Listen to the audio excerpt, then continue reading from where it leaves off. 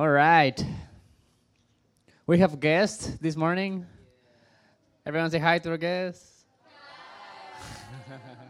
You can maybe introduce yourselves. So.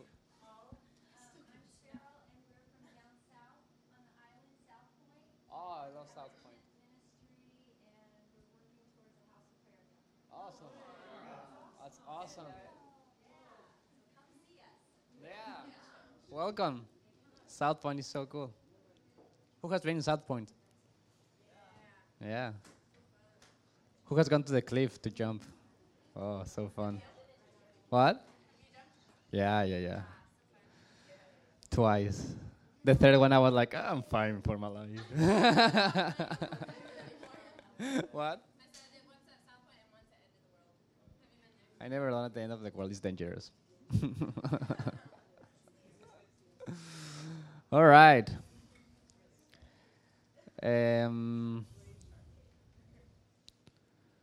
What else? Muy bien, muy bien. Voy a hablar en español más.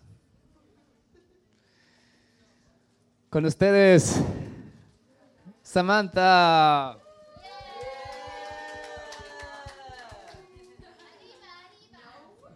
I'm kind of. Can we do something here? I'm scared. You know. Can you guys come over here if that's okay? Let's just with less people. Yeah, and Sam can sit here too. It's just so empty. It'd be great. Or one or some. It would just be really nice. Yeah. Okay, well, Lauren, it'd be great if you could be here because then you don't get sick. Sam, it'd be great. And Iris is here too. Yay! Thank you.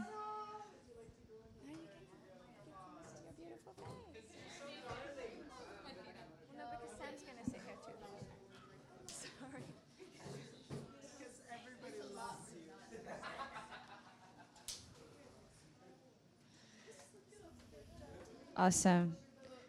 Good morning, everyone. Did you guys have a good evening last night? What did you do?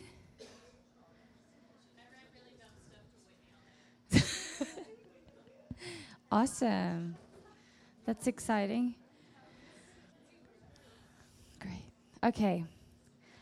Well, what I thought we could do is start the day a little bit differently. I've been hearing a lot about... Okay, first of all, here's a little announcement. At 3:30 today, I know some of you have work duty, but those who are finished are welcome to come to the Ohana Court at 3:30 to 5, because a Jim Wilder is going to come and speak, and he's speaking in the methods of biblical counseling, method and methodologies, and he's talking a lot on the brain. He's an expert on the brain and neuroscience, and he talks about it's just great. And yeah, it's amazing. Neurotheologian. And he gives you like exercises and how to like physically do things to help connect to the right side of your brain, which is the one that talks to God. So it's really, really good. And I actually was doing a bit of that this weekend with one of the young Shin was helping me, and I was crying and praying and trying to connect with God. So, we all need to connect with him. So 3:30 to 5, we're all going to be there. Staff is going to be there. And so I just invite you, if you don't have work duty or when you finish, just come along. It's going to be awesome. And one of the main things in connecting to God is to find appreciation moments. And another word of appreciation is thanks. So what we're going to do is we're going to do an exercise in thanks this morning. So can everybody get out pens and papers or put a new blank page?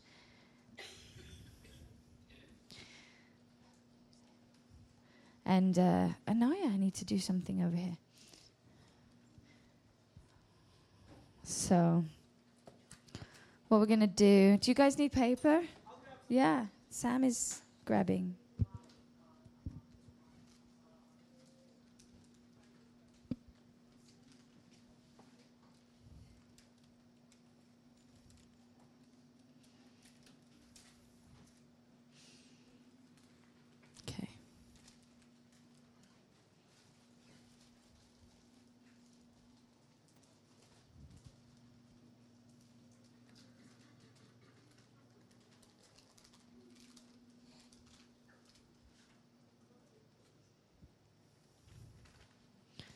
All good. Okay. What we're going to do now, so I'm just getting it ready, is we're going to spend 5 minutes writing down everything that we are thankful for. Not everything, but writing down in that time, or until I say stop, write down everything that you're thankful for. And you might think, oh, I'm thankful for loads of things, but actually it gets a little bit hard afterwards. So I think if we can put a little bit of music on, is that okay? Yeah. And in that time, so really you're just asking anything. It could be anything. I'm thankful for Sam's hair this morning. You know, it can be anything. Just things that that are true, that you are thankful for. Don't make the whole thing a big joke, but I'm thankful for that I woke up on time this morning. I am thankful for my family. You know, just list it. And when it finds difficult, think of just anything that you can say you're thankful for. So we're going to do that right now, okay? So until I say stop.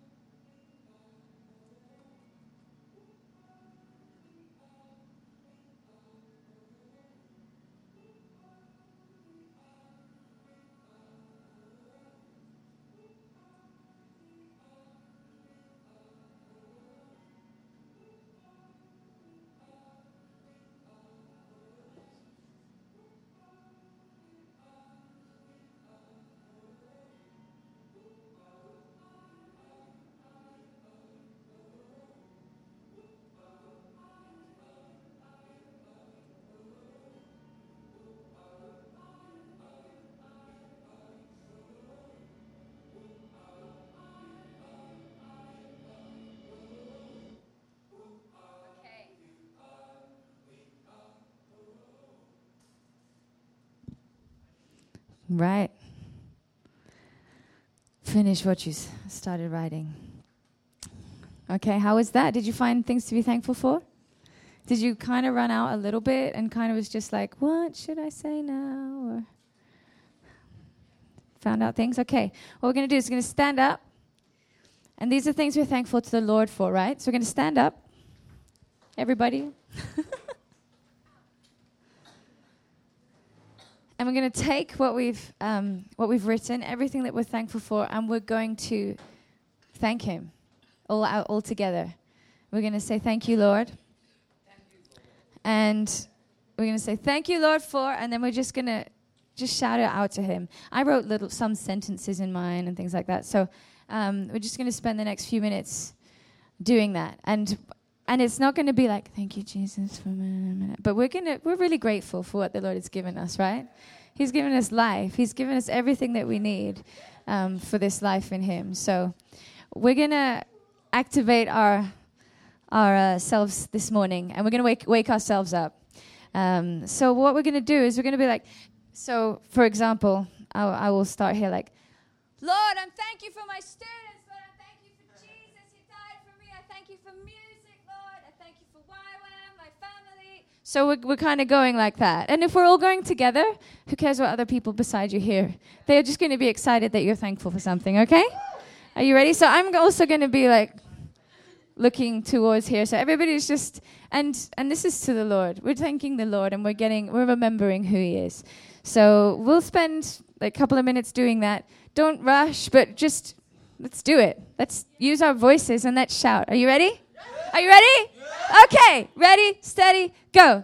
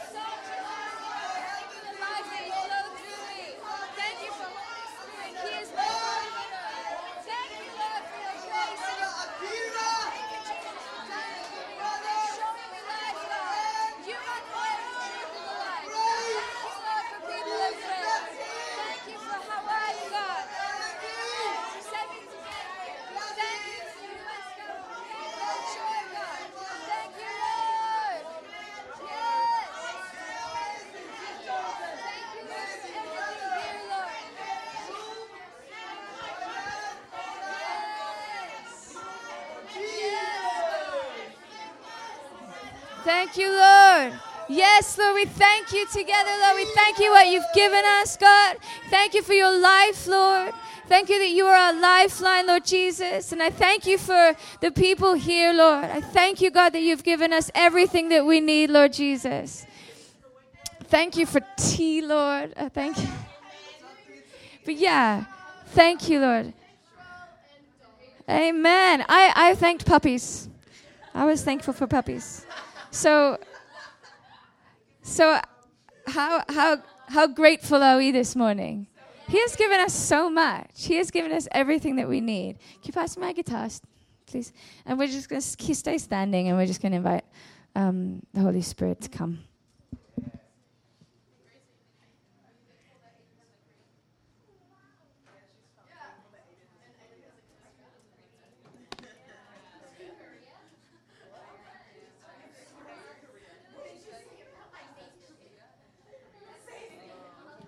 Let's stay in the atmosphere of just joy and thankfulness to the Lord, because He is the one that's done it all. We've not done anything of our own strength, so we're thankful to Him. But yeah.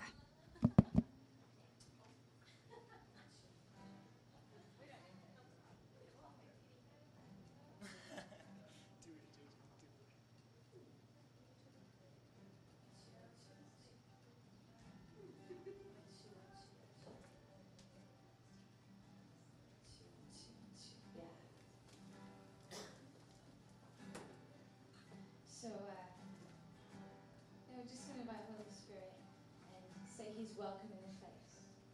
Sing, we have come. We have come to give you glory. We have come to give you praise. We have come to give you glory.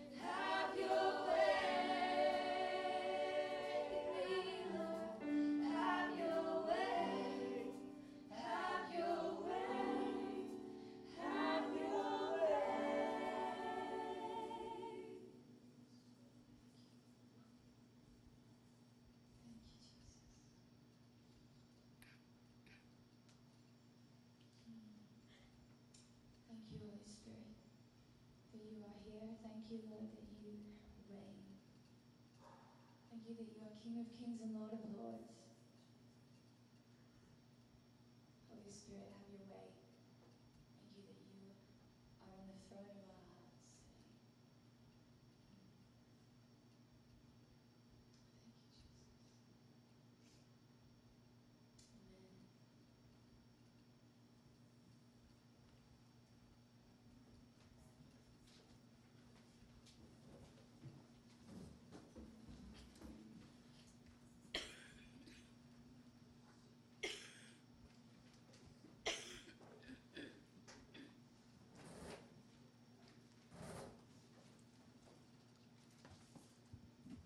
Wonderful.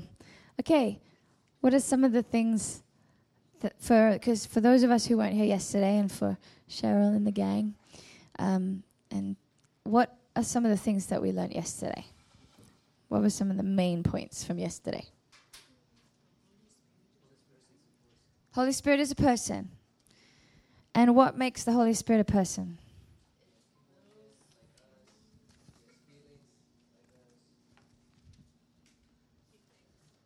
He thinks. He has a mind. Feels, wills.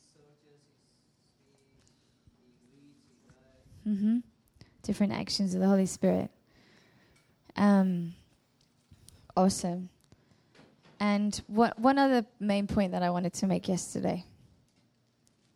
What was that? It's not on here. Holy Spirit loves you. That's a good one too.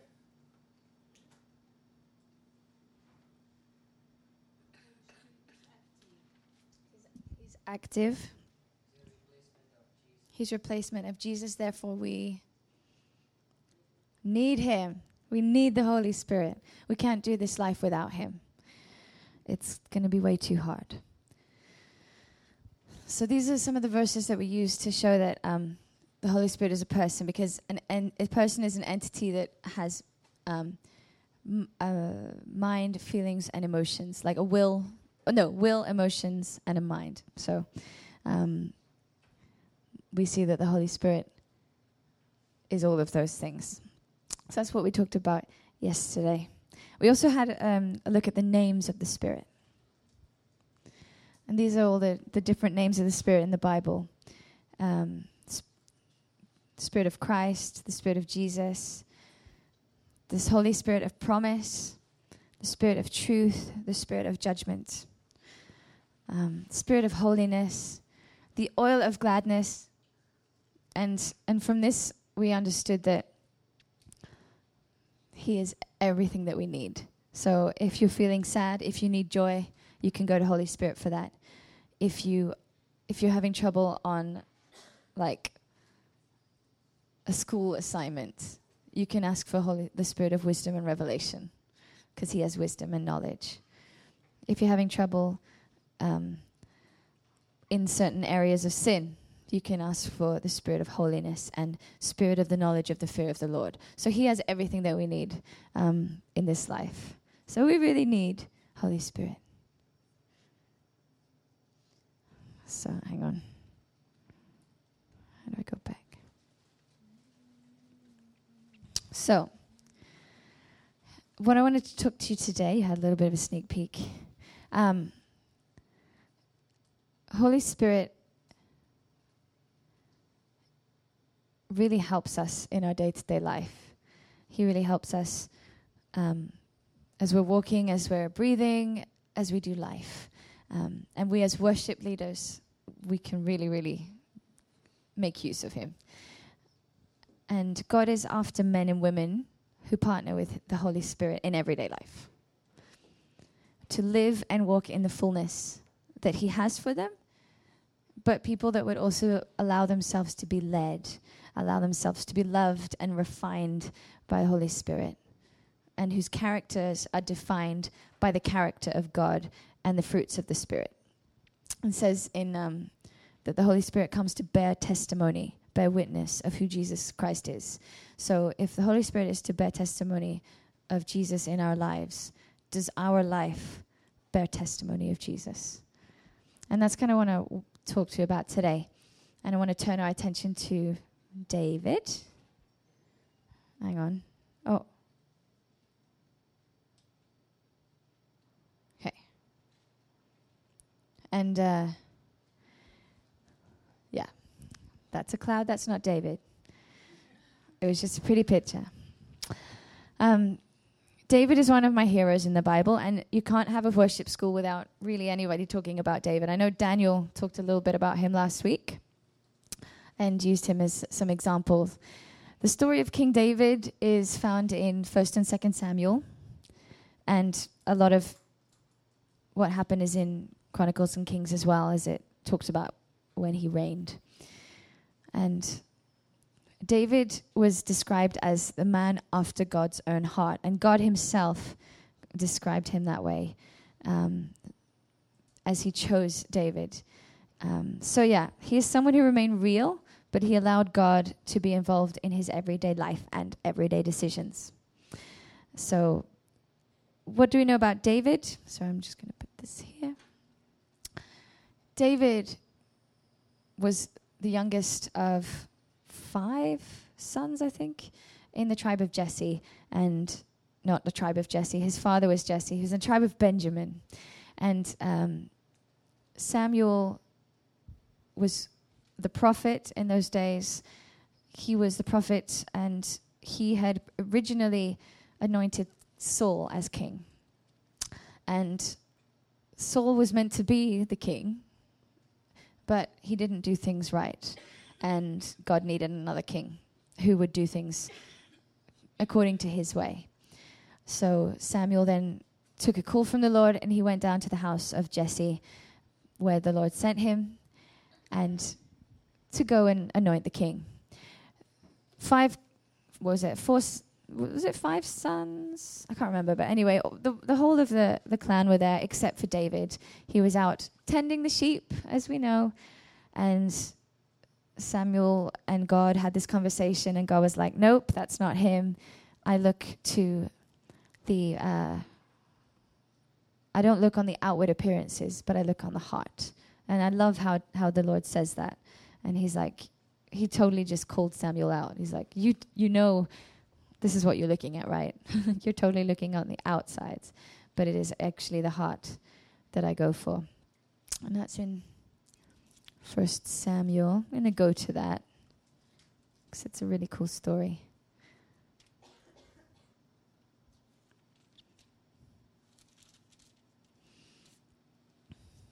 Okay. It's 1 Samuel verse 16.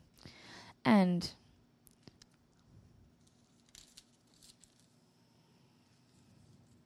no, it's not.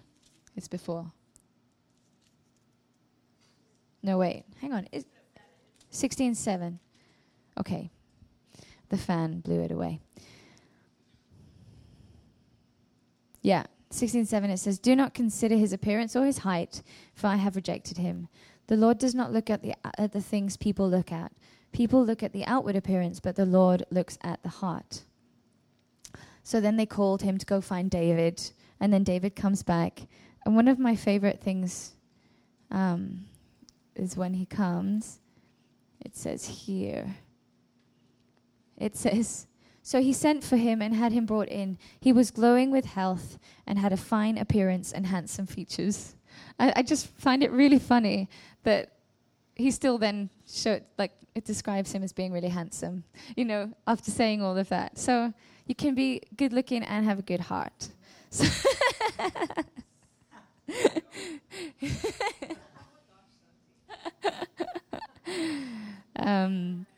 so yeah, I like that part. So King David was about 15 at that time when he was anointed as king. But it wasn't for a long time until he received that. He then went into work with King Saul. He fought Goliath, the giant, kicked his butt, and he did that all with the Lord's help. He ended up playing music for Saul and helped him calm down. So whenever he was having an anger moment, whenever he was frustrated, David came, played his music, and the Lord brought a spirit of peace. So that's what he did. He was also a commander of an army. He married Saul's daughter. So there's a lot of things that he did. David then ended up being in hiding because Saul was very, very jealous and angry of him, and was in hiding for years, trying to get away from him. Eventually, Saul dies. David becomes king, and you hear the story of Bathsheba, where he commits adultery and ends up killing a man. Not good on your part, David. But it talks of how he then goes on to he brought the Ark of the Covenant back to Jerusalem. David invents instruments. He starts the whole choir thing happening. He starts singing to the Lord in the times of sacrifices and offerings. So David was a creative, artistic type, and he wasn't afraid to bring that in to his worship to God. So that's a lot of who David is. He built the temple, and he's one of the ones. If you look in Kings, the good kings are always described as after the reign of David. So they do what David, like they had the heart of David kind of thing. So those are always the good kings. So, and he would live, David's lineage was to produce the Messiah. So he's a very important character in the Bible. And I just wanted to talk a little bit about what made David a man after God's own heart. What gave him that title? How, he's so special. What's so special about David? So then I thought, let's have a look. David was a man of honor. And we can see that in his life. David honored his family. He knew his place. He got the not so glamorous job of looking after the sheep. And he did it with everything he had. He killed lions and bears so that he could do that. He got overlooked by his family because of where he was in his order of the family. He had to do all the chores and things like that. So we know that he did a great job because he killed lions and bears. He shepherded those sheep well. And do you think that he would have had pretty tough environments? He's all alone, pretty much, with sheep. Alone with sheep. So he's not really alone, but he's alone with sheep. But he's facing death for this. So he didn't have a particularly great working environment. But he did it with all he had. He did it with all that he had in him and what God was giving him. So he honored his family. David honored people. His king, Saul, Saul was God's anointed in David's eyes, even though David was anointed himself. David didn't step into that role because he knew that Saul had it, So he didn't force his way in. He could have done, somehow. So David even worked for him. He even knew Saul was a bad manager. Saul was angry. He was manipulative. He was flying off the handle at every moment. But Saul stuck to his guns and honored him.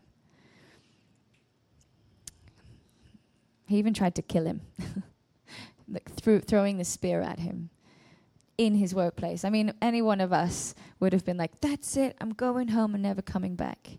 But David came back. David knew his duty. So he had, Saul was someone that he could totally hate, totally have on his enemy list. And technically he was his enemy. But Saul, through obedience, obeyed him and honored him and worked for him.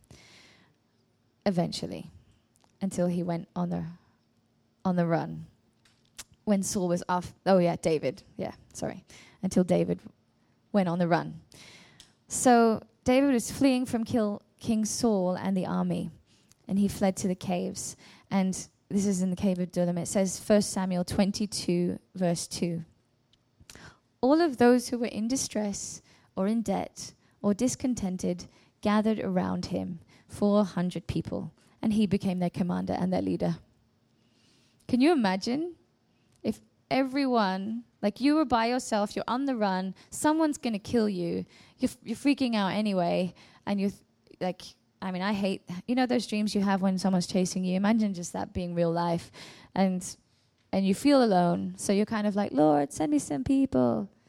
And he sends, okay, how about all of the ones who are in distress or in debt or discontented? So all of the grumbly people, all of the down and outs go and join David. So he's like, okay, I guess I can be their leader. And I don't know if I could have done it. Like just David's character to embrace 400 people and become their commander and their leader. They became a mighty army. They became a force to be reckoned with, but he was their leader. Sometimes we can complain about the people that the Lord brings into our lives, but perhaps he's bringing them into your lives for a reason. Maybe he wants you to be a leader. Has he sent you to a cave? Has he taken you to, have you had a job and you've been like, I really don't know why I'm here, but I can't get any other job. What the heck is happening? It may be that he wants to teach you something in that, but also that you could be an honoring and loving to the people around you. So all that to say is your circumstances aren't always going to be how you want it. But David ended up loving these guys, these 400 complainers in debt. Like they didn't even bring food. They had nothing. So I can't imagine what it was like. I would like to look at those videos when I get to heaven. I'll be like, oh, David, what did you do? And I wonder if there was manna from heaven even then. But he turned that sorry lot into a mighty army. I once, when I came to Sweden and I started a job,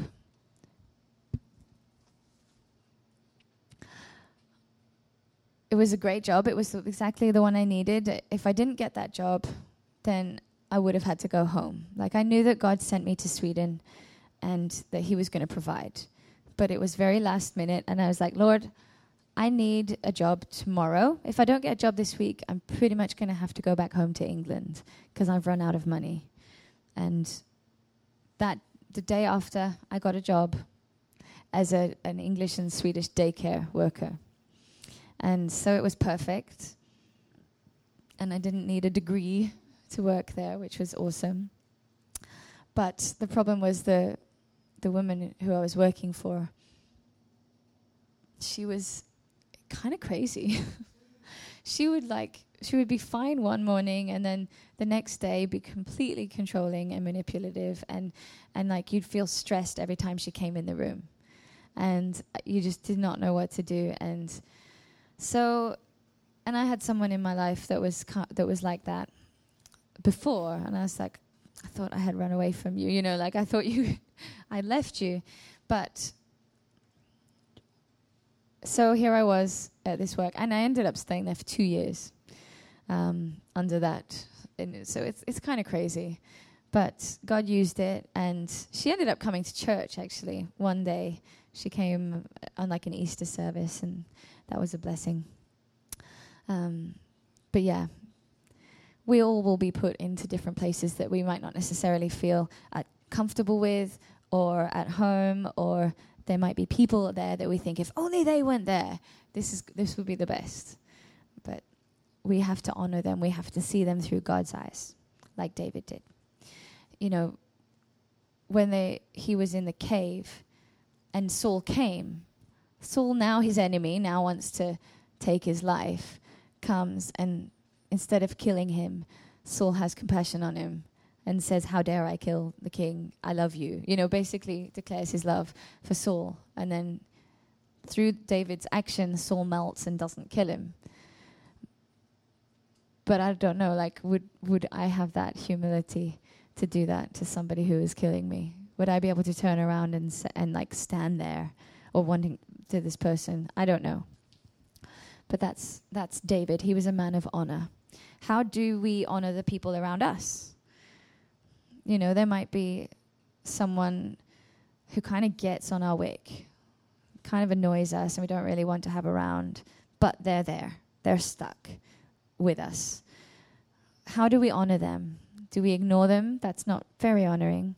But do we see them with God's eyes and who they really are? How are the ways that we interact with one another? Do we kind of maybe look at, okay, well, these are the ones that I get along well with. It's easy for me. These ones not so, and kind of, but I'm not going to give my old, I'll just stick with these. And you kind of, I'm not hurting anybody, but I'm just ignoring them, So are there ways that we can honor and love and include others that might feel a bit distressed, feel a bit down and out, maybe need someone to give them a helping hand, like David did. And David had grace for 400 of them and their wives and kids. So, wow, that was a leader. Good testing of leadership. What do you think? Maybe he was about to be king. So, but it's a good example for us. When David was a man of honor, he was also a man of obedience. And we see that all through the life of David. He obeyed his father when he obeyed his dad, he obeyed his authorities, and he obeyed his leaders. When the Lord spoke to him, he was quick to say yes. And when he was about to make a decision, he didn't just rely on his common sense or life experience, but he also inquired of the Lord. He was a really good fighter and a warrior, and he could have just, every time, he could have just used whatever worked last time. But there were times that he said, wait a minute, and inquire of the Lord. And then the Lord showed him the strategy, showed him what to do, and then he obeyed. So that was his heart of obedience. When I was 19... Oh, can we stop recording? Just press pause for a sec. Those hearts that say, yes, Lord, even if it looks completely crazy. And it's all about him at the end of the day as well. We give glory to him. Everything that we do is for his glory. Sometimes God has called you. I had a calling on my life. I mean, I was leading worship since about 17. But he might have called you from a very young age, and you might not even be even stepping into it yet. Or it might be that you just are. What I'm saying is, it can take some time. It doesn't, when God calls us one day, it's not going to be, okay, and then everything's going to be fixed. He says, this is who you are, and then the journey.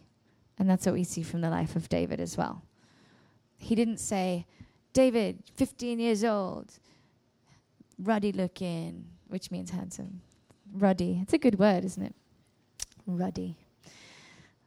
And he didn't say 15 years old, you're king, and then the next day, welcome King David. It was 15 more years until he actually became king. So God called him when he was 15. And he waited 15 whole more years. And I reckon God might have had something to teach him about leadership, about obedience. He wanted to know that his heart was his. That God could say, do this. And David would be like, yes, with all my heart and everything in between. I'll dance naked for you, Lord. And it was another 7.5 more years until he got the whole of the kingdom of Israel. So it was Judah first, and then he had to wait another 7 years to get the whole of Israel. So I think David knew who he was and whose he was first, more than he knew what he was doing or what he was called to. So he knew God.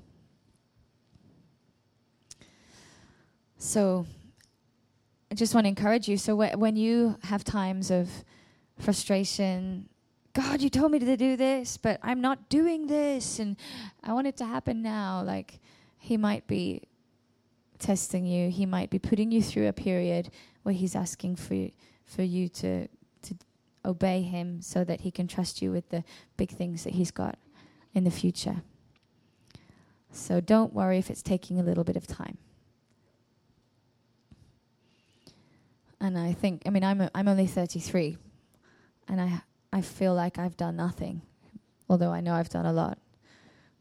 I just want more. God, make it happen. I'm going to be at 50 going, I should have done more. I hope I'm not like that. I hope I say yes to everything. Okay, David was a worshiper.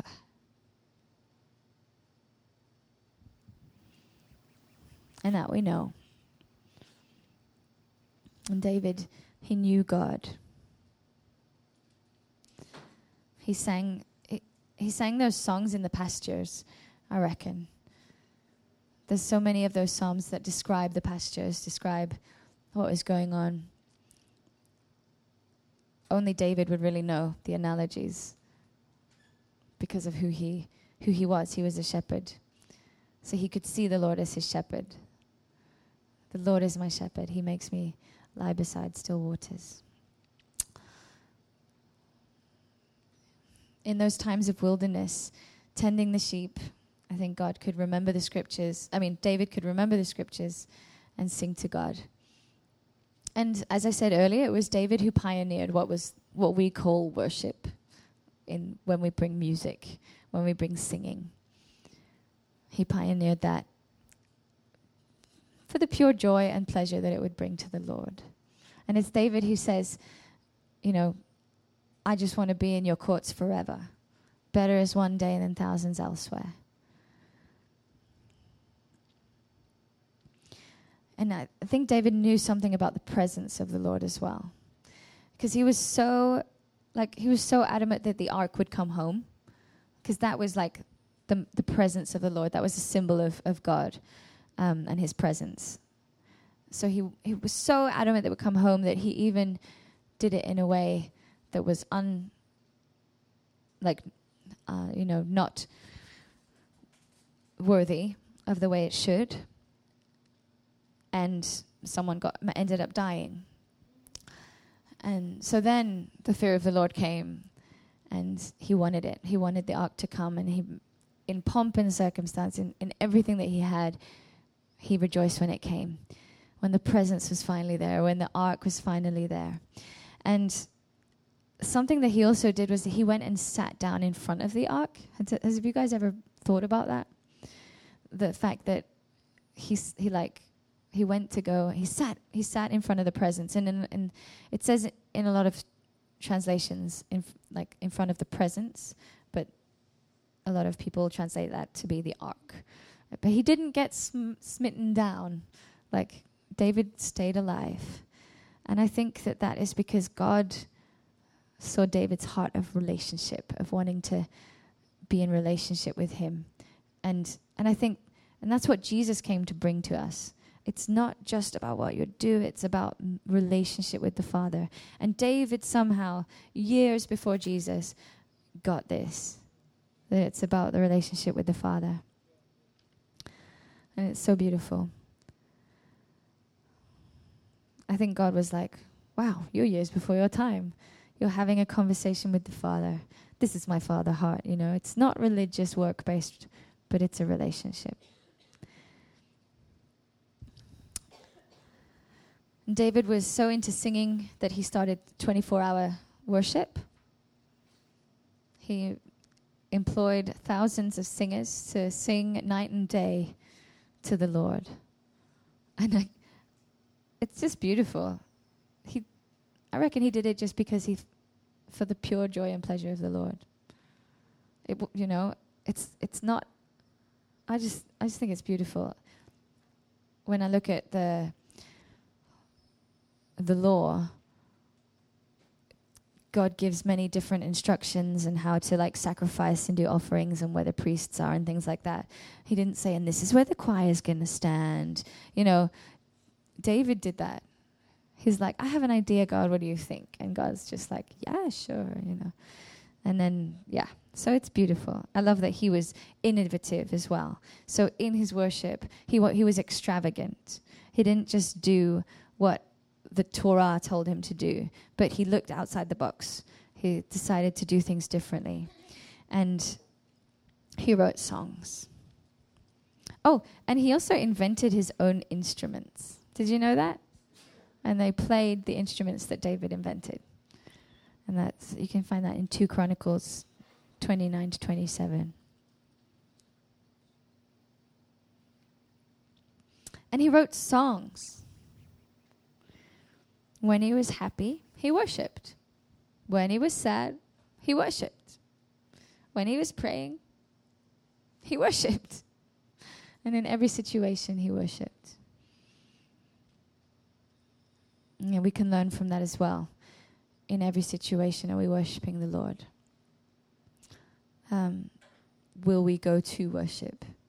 Or will we go to the iPad? Or will we pick up a guitar? These are very good questions that I ask myself as well. 2 Chronicles 29, 27, I think.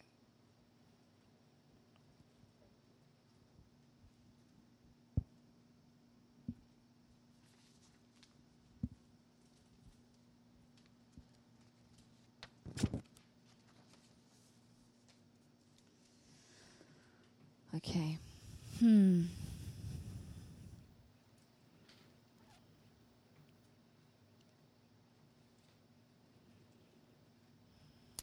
Spirit.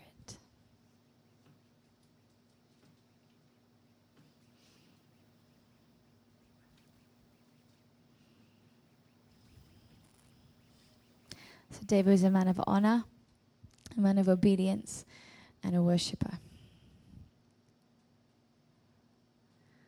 David had a contrite heart. What does that mean? Contrite. It means feeling or expressing remorse at the recognition that one has done wrong. So repentance, a repentant heart.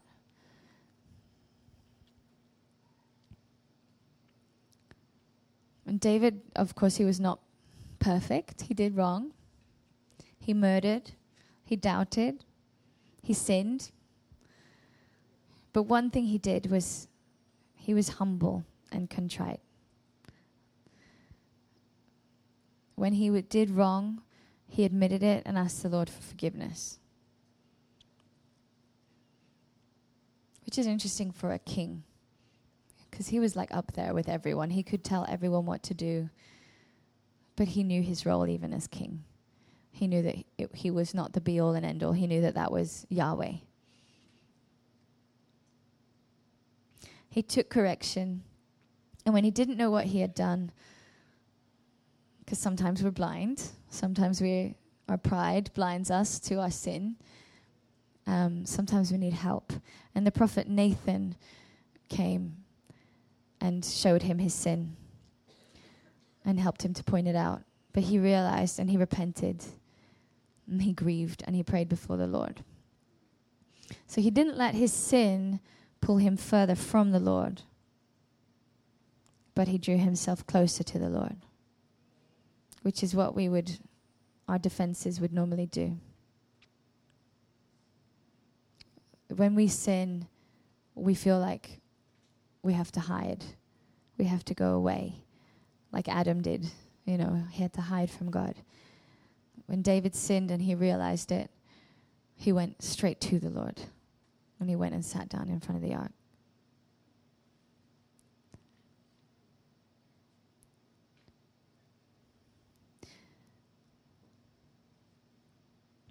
God didn't let him get away with his sin, even though he had a contrite heart. But he had to face the consequences. His son died.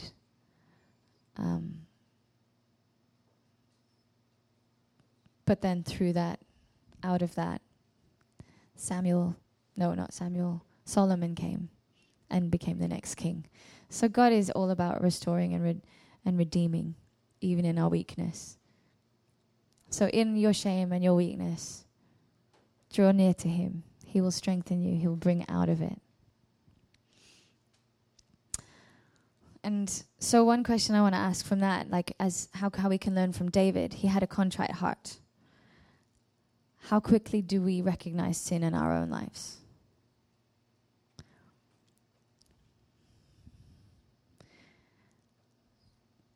Do we even think that we've done something wrong? And how do we react when we're confronted by our sin? If someone confronts us, or if maybe the Lord just confronts us, which is kind of less humiliating, maybe.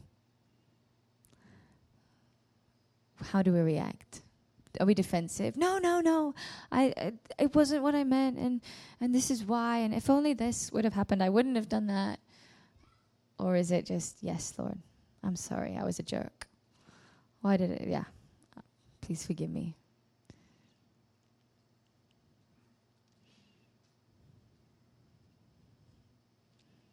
So are we allowing God to keep our hearts nice and soft so that we recognize?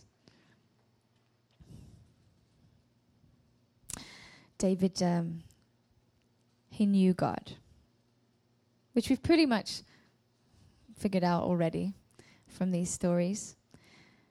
But he knew who God was. David went up against the giant Goliath, and he fought armies. He killed 200 men just to get their foreskins so that he could marry the daughter of Saul. Hashtag unconventional ways of getting the king's daughter.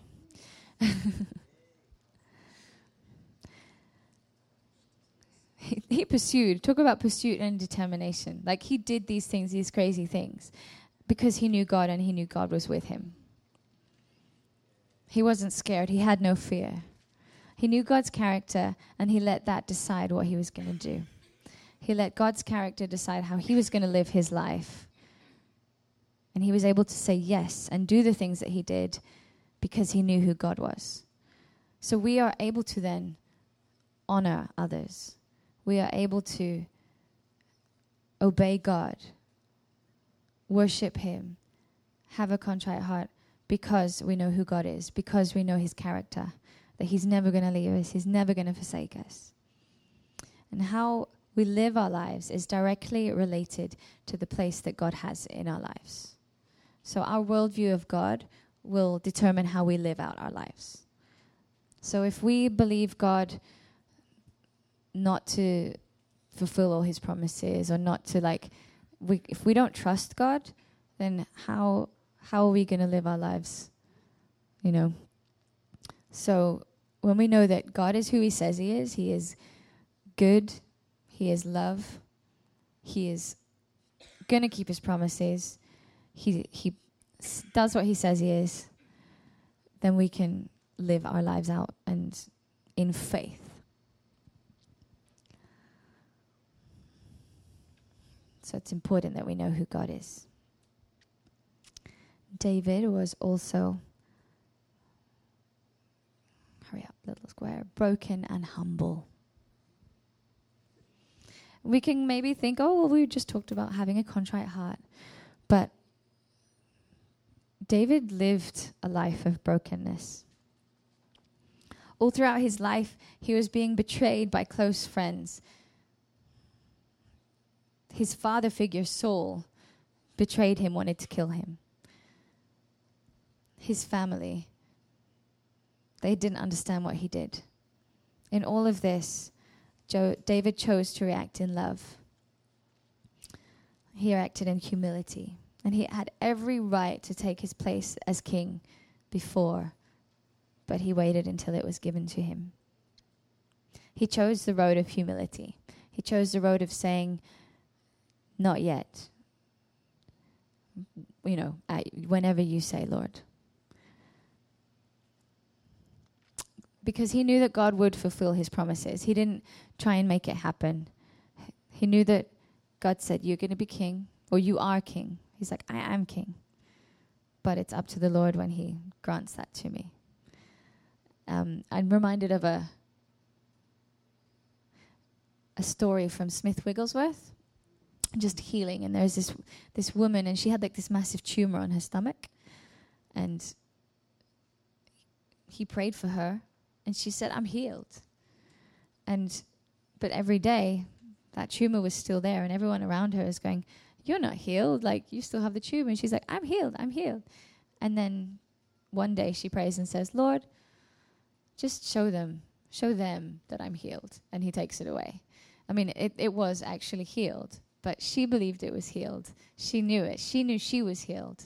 But she asked the Lord, okay, now you have to show them that it's the truth. So when God speaks to our lives, we are the ones that know what he said. It's not up to us to try and convince people. Like, she couldn't come in unless she chopped it off herself. But it was the Lord that had to reveal it. So when God has called you to something, if he's given you a dream, a bit like Joseph as well, there are some steps that we have to take in order to do the things that God has called us to do. Like, I believe in holding on to them, reading our prophecies, and walking them out. But if you're just going to go around telling everybody this is it, but not acting like that, if you're going to be like, I'm king, but then you're just treating everyone like crap, or like, I'm going to do this and I'm going to do that. God has called me into a life of ministry, but until I get there, I'm going to, I don't know, your character just looks really, really not like the character of a person who's in a life of ministry. So there's about knowing who we are, but allowing God to release us in that time and for him to reveal it too. Because we bear witness, we bear his story. Is how we are living our life, reflecting the life of Jesus, reflecting who God is, and with the Holy Spirit. So yeah, David chose that road of humility. Whenever people approach me asking for advice, like, I want to be a worship leader, like, it could be like a 17-year-old, like, she I really want to sing, and I look at them and I say, okay, are you ready? Are you sure? Are you ready for God to test you? Are you ready for him to test your heart? Are you prepared to be brokenhearted? Because the life of a worship leader, for me, has definitely been a big, big test. I felt before I even did the school of worship, I was like, I don't need the school of worship. I've had the school of life. My life has been so many tests from the Lord of, are you willing to praise me in every circumstance? Even though these people are betraying you, or over year. Lynn, over year. Abandoned, when you feel abandoned, who are you going to go to? Are you going to keep praising me? Are you going to keep going to me?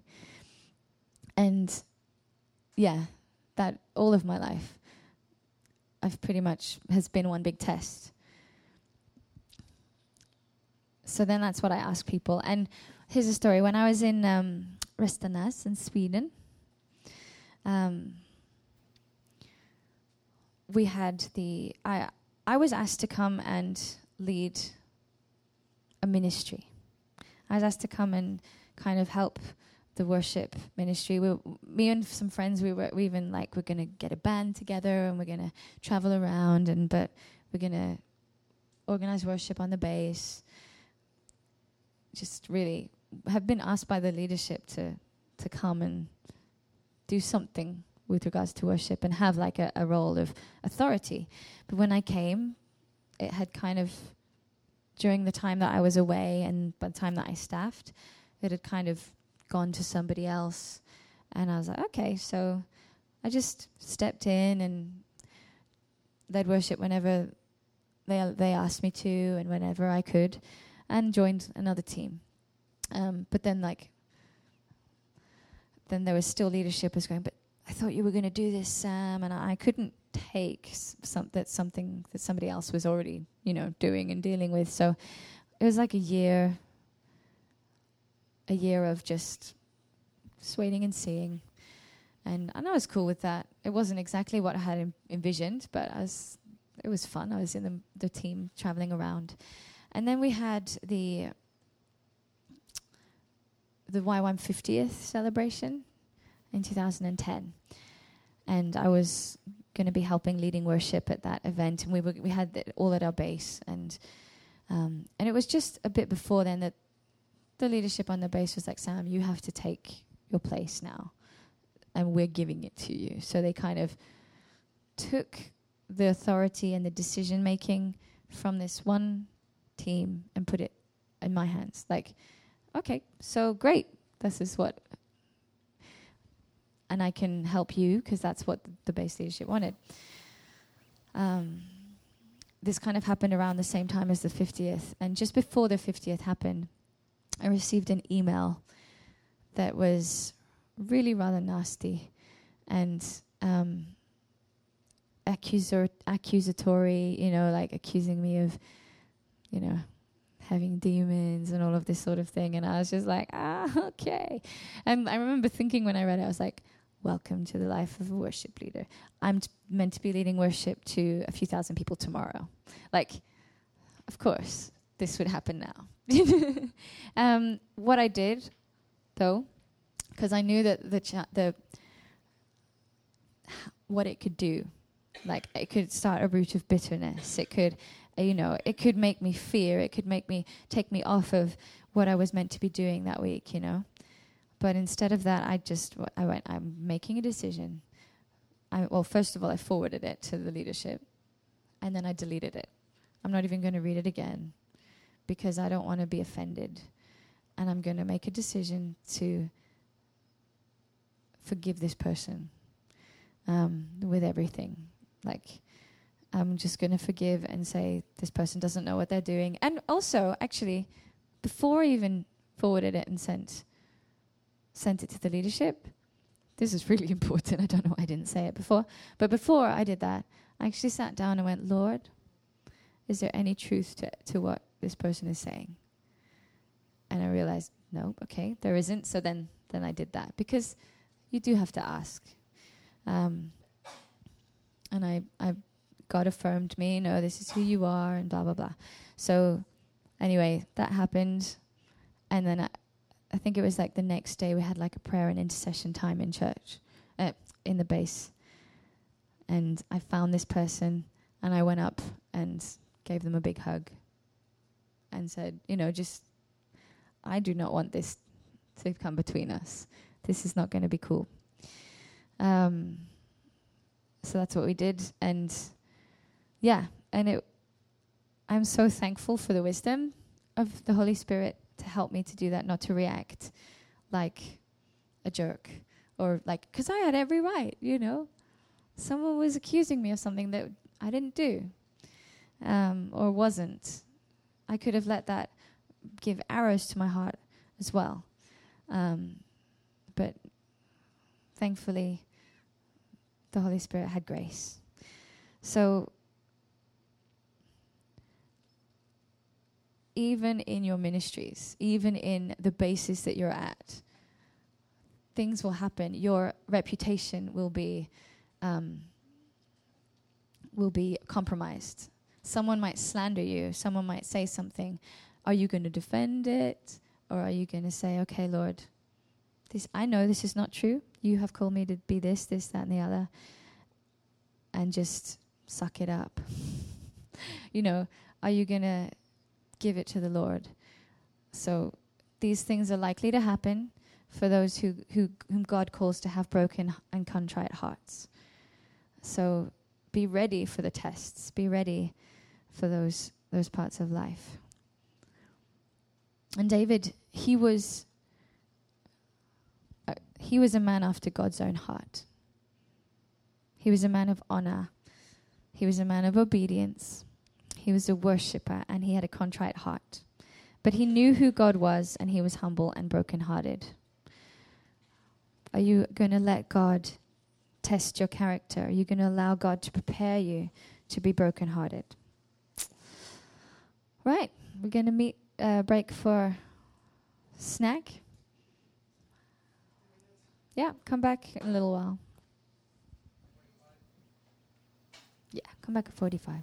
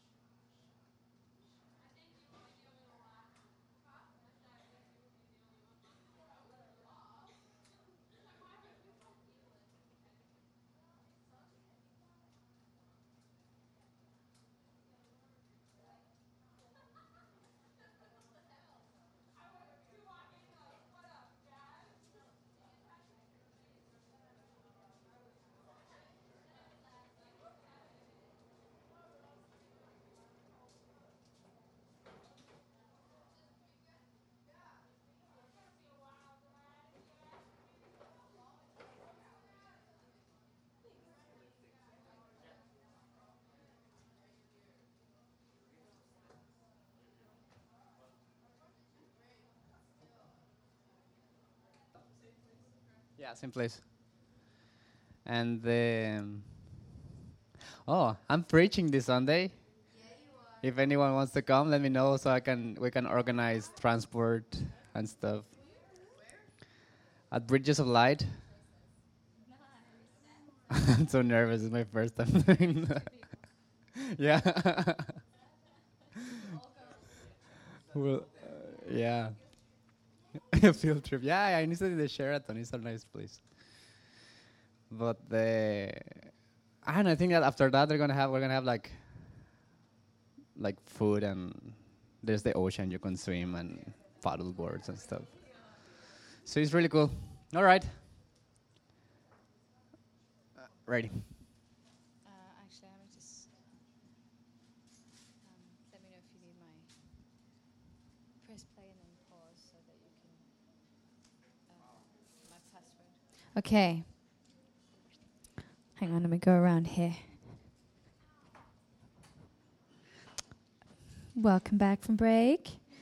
So we spoke about David and the characters, the attributes to his character, which gives him basically the bless you in Jesus' name, which gives him the right to be called a man after God's own heart. What can we learn from David? And in that, I want us to know that, like, Holy Spirit is the one that gives us the attributes as well. And that's why I believe that they work really well together. David probably didn't know he was before his time, but he was being moved by the Holy Spirit. But we get to choose today, and we get David's story to help us and all of that. So we just kind of scratched the surface of how he earned that title. But David said yes to God's crazy anointing and plan over his life. And he allowed God to take him on a journey of pruning, character building, leadership training, and heart surgery. He saw his best friend die and his child die. So, like, life for David was not all peachy. It was not all amazing and good. But his life was lived, and God loved him, and he knew that. Be sure what we've signed up for. You know, the School of Worship is more than 3 months Y1 school. It's a whole life. It's all day, every day. It's changing. It's laying down your life for the sake of your wants and desires. You're denying your flesh. You want more of him than your own wants and desires. Are you ready for that kind of sacrifice? That's the questions we need to ask. And like David, does your heart yearn and long to be in the presence of the Lord forever? What happens when you're in the presence of the Lord? Sometimes it can be a little bit awkward, because sometimes we don't really want to rest and really hear what the Lord has to say, because maybe we might be afraid of what he has to say. Or maybe it's because we don't trust him. Will you obey God at all costs, even if it makes you look stupid or foolish? These are all good questions to ask. So do you want to say, if you want God to say of you, Lynn was a woman after my own heart. Akira was a man after my own heart. Steve was a man after my own heart. Lauren was a woman after my own heart, etc., etc. Do you want God to say that? But are you willing to allow God to take you on that journey to get you to that place? So these are all good questions. And what we're going to do now is we're actually going to spend some time meditating on that. And we're going to do that by soaking. He's like, oh, that sounds so cool. What does it mean? Yeah. So what we're going to do is we're going to move all the tables and chairs, and we're going to lie down on the floor. And we're going to has anybody done soaking before? Yeah, a few of us. So some of us are au fait. We know what it's like. I'm going to take a good time, actually, and do it, because I know the times when I've gone to soak, it's taken me a while to really get into it. And the point of soaking is to really just quiet ourselves, quiet and rest. Be still and know that He is God. And allow God to fill you. Allow God to show you Him. Allow Him to fill your thoughts. And it's really a position of surrender. It's a position of like, I'm not striving, I'm not doing anything. But you can strive. Even when you're soaking, you could be like, God, give me something. Like, talk to me. But it's getting to that place of rest. And for different people, it takes a while before you can get that place. I've tried once, it took half an hour before I stopped thinking of all the things I needed to do. So it's quieting our spirits into a place of rest, and then allowing the Lord to speak. And what I want us to spend time, meditating on as well, is that is my heart obedient to you, Lord? And asking, like, is there anything that is there something that you've asked me to do, Lord, that I haven't done? And, what you should do about that, how you should change that. But I will kind of lead us if I feel like, I will lead the room.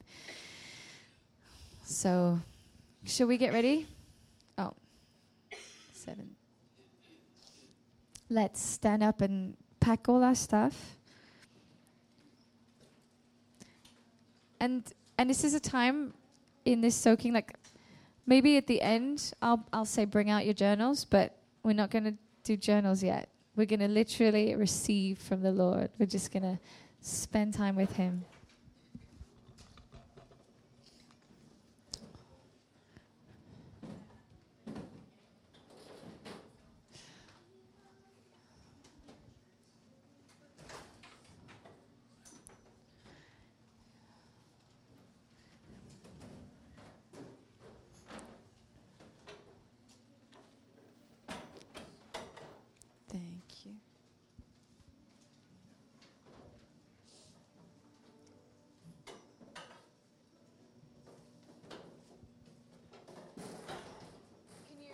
Can you put it on airplane mode?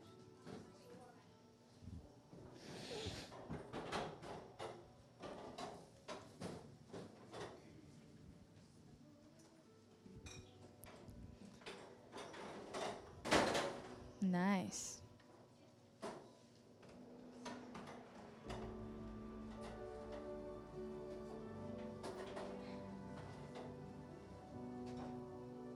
Okay. Find some, spread all out. We're going to soak on the floor. You can take pillows if you want. But I tried once, it made a big crick in my neck. You might fall asleep. Sleeping with you. Okay. You got the right idea. Okay.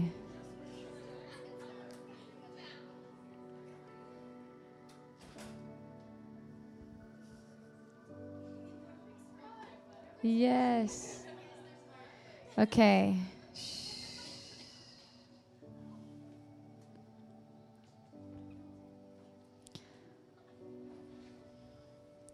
Maybe I'll just start by reading a few scriptures.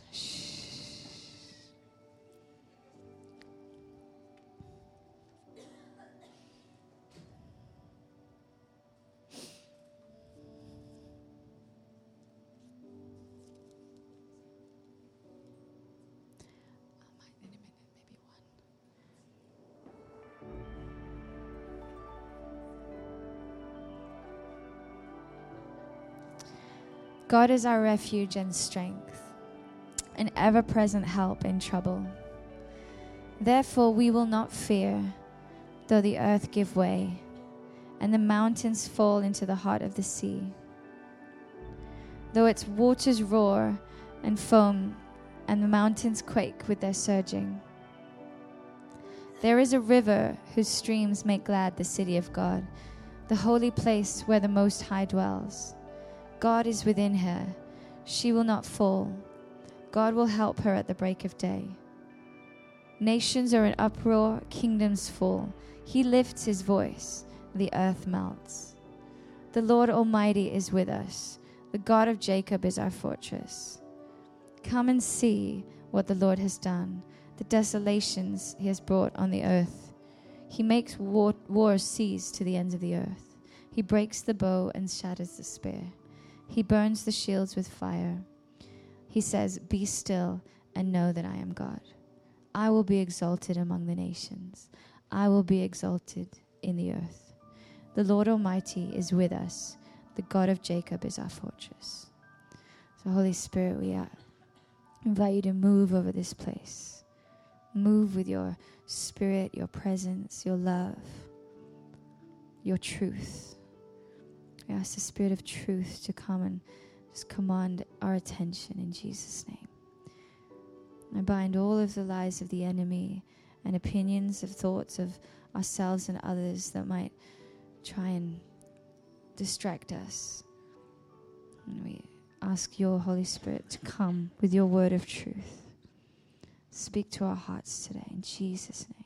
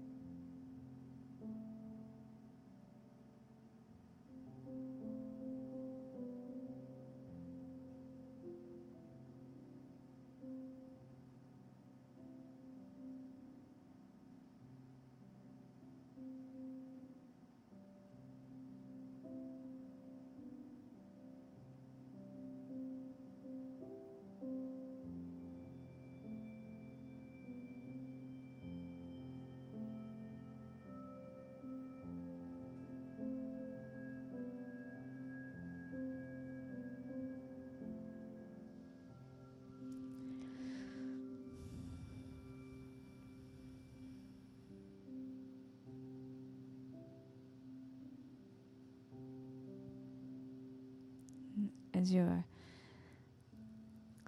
just relaxing and allowing yourself to rest. Just go into a place where Jesus is and ask him to come. And ask Jesus to speak to you.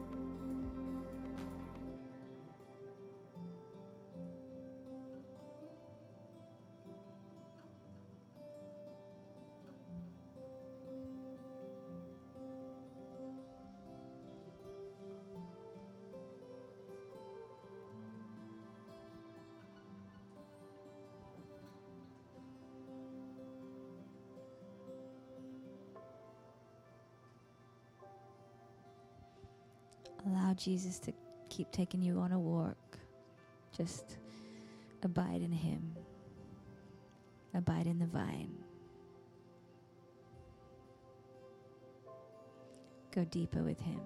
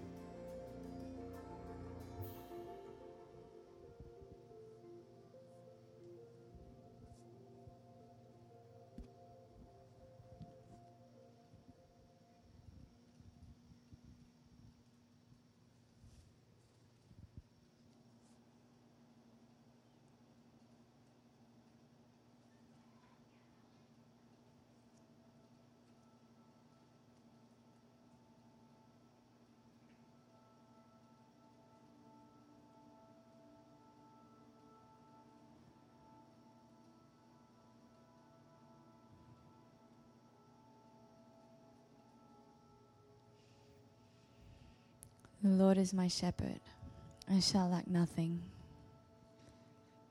He makes me lie down in green pastures. He leads me beside quiet waters. He refreshes my soul. He guides me along the right paths for his name's sake. Even though I walk through the darkest valley, I will fear no evil, for you are with me. Your rod and your staff, they comfort me. You prepare a table before me in the presence of my enemies. You anoint my head with oil. My cup overflows. Surely your goodness and love will follow me all the days of my life, and I will dwell in the house of the Lord forever.